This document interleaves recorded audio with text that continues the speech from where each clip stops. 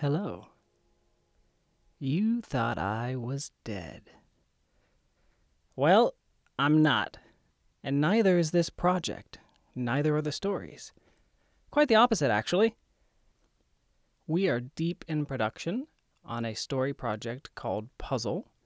Now, this is taking the place of Allegiance, which we'll do another time. It's another major story in the Revealer block, and I am immensely excited about it. However, I know what you're thinking. What is this lecture? Why are you talking to me? All I want is a cyborg preacher and his lovable companions fighting demons. What do you keep talking to me about? Well, you're going to have to listen to me talk for a little while longer, but if you can hold on, I've got a small side story called The Project, set in the Mortal Steel universe with just a few familiar characters. So, stay tuned for the end. Before that, quick updates on project timelines, everything that's going on in terms of Collected. So, as I've said many times, this is not a podcast. Now, this is a podcast that you're listening to, and that podcast is a part of a bigger thing.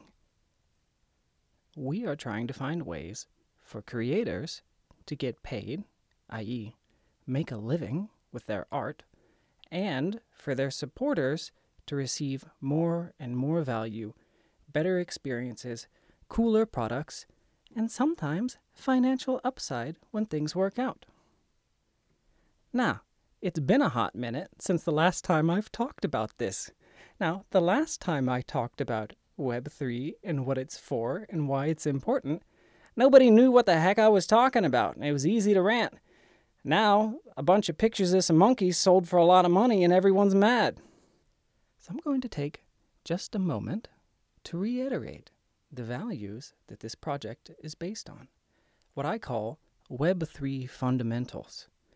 All right, not that any criticisms leveled at the current state of play are unearned, but let me state why I think this is important succinctly, and then we'll move on to the fun stuff.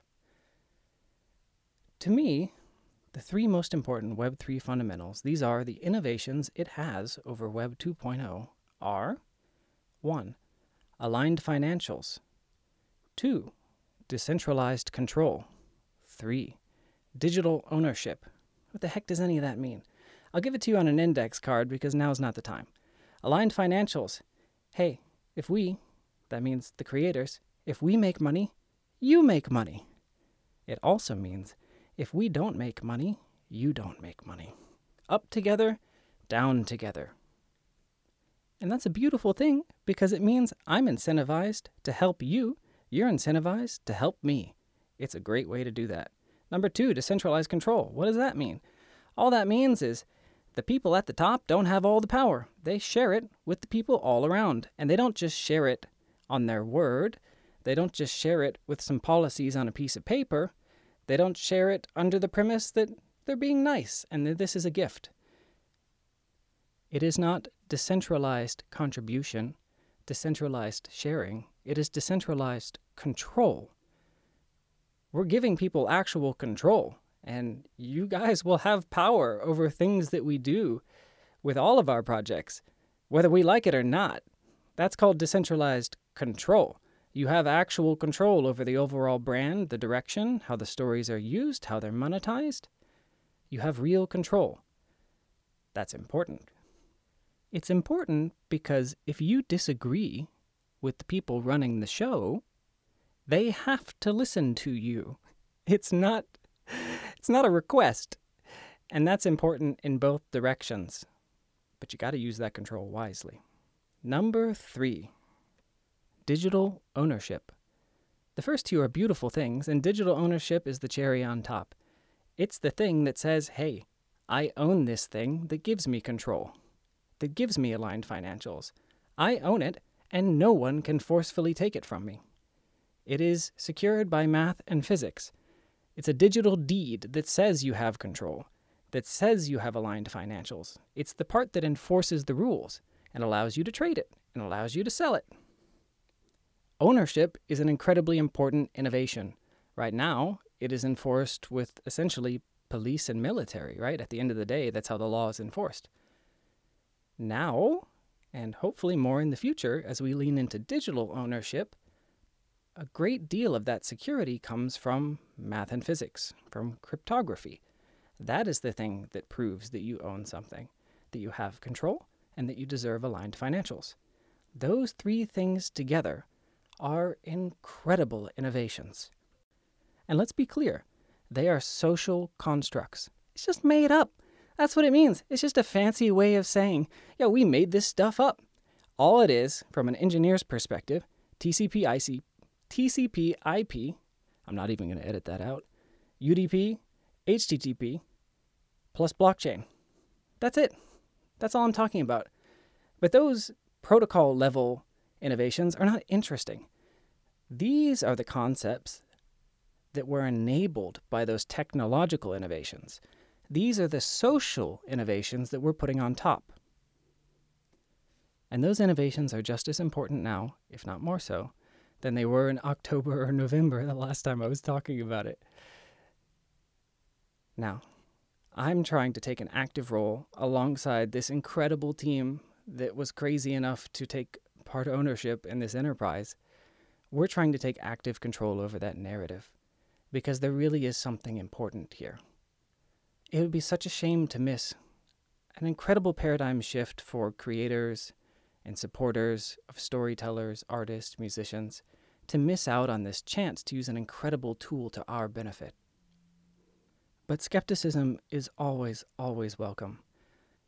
Pretty words and big promises are not enough to make major change. But they are necessary. And if you're skeptical that any of this is worth your time and you really just want to listen to some stories and you don't give a crap, that's totally fine. We will continue to deliver awesome stories. And we will never, ever try to make people care about social or cultural movements or even technological innovations that they don't care about. Instead, we're just going to try and give you awesome stuff, and we're going to tell you at every turn what you're going to get. If you choose to buy it, if you choose to listen to the free stuff, if you choose to help us make these stories, if you choose to tell your own stories or make your own art or build your own projects with us in some other way, all we're going to do is show you what value you could get and then deliver over and over and over again until the critics have to acknowledge, at the very least, there was one small organization who seems to have done something neat with this, and they're probably worth your time, even if everyone else isn't. So, all that said, very cool things coming.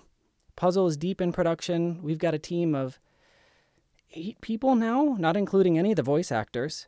Writing is about halfway done. I have another short story in the pipeline to tide you over a little bit. And I will occasionally drip content into this podcast feed, but there will be some silence because we have really, really cool big things coming that are way beyond the scope of just an audio story. Of course, Puzzle is an audio story, and you will get to listen to that too. And because it hasn't been said outright yet, the final thing I would like to impart is, as long as I draw a breath, Mortal Steel episodes 11 and 12, and 12 part 2, probably, because it's real long, are going to be completed. All of the source files necessary to complete those episodes are safely stored, and it will be completed. Until then, I hope you enjoy The Project. This short story is set somewhere, I'd say, between episodes 4 and 6 of Mortal Steel. Enjoy. See ya.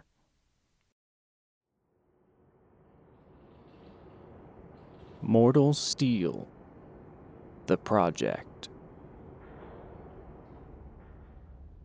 Archbishop Gabriel Klein looked down at the mech schematics on his desk, and for the 10,000th time, wondered if he'd gone insane. No, this made sense. There were good reasons to build a humanoid mech. It could go on stairs. Very big stairs. That would be helpful if they ever fought demons on a pyramid. He called in 2 nuns, his best engineers, to give him status updates.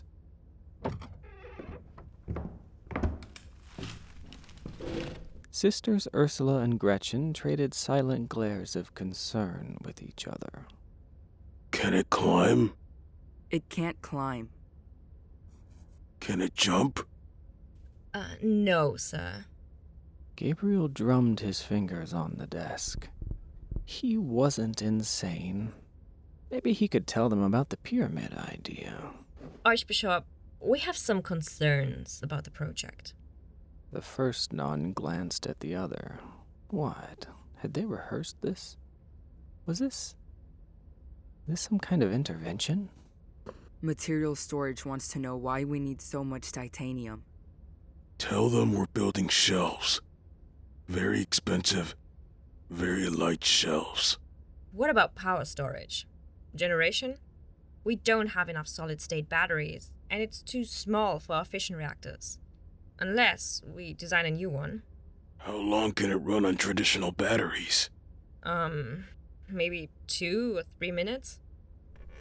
There were excellent reasons to build a 30-foot-tall humanoid exoskeleton. For one, you could drive it. Secondly, it was pretty damn cool.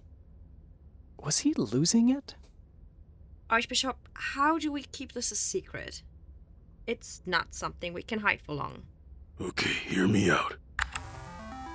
What if we build it in pieces? Maybe disguise each piece as a vehicle. Or an animal. And then they could be reassembled. Their wide-eyed stares stopped him short. There's only one reason we're building a mech. They leaned in, their practical minds eager to make sense of this madness he'd put them through over the past few months. Because it's completely, utterly, hopelessly impractical. You don't need to keep it secret. No one will believe you. Just build it in the clean room. If you put up enough biohazard and radiation signs, no one will get nosy. They nodded slowly. It was enough. They would keep working. Do you still want us to do the transforming animal thing? No, that was a joke. In a better world, though, when there wasn't a demon army bearing down on top of them, he might have said yes.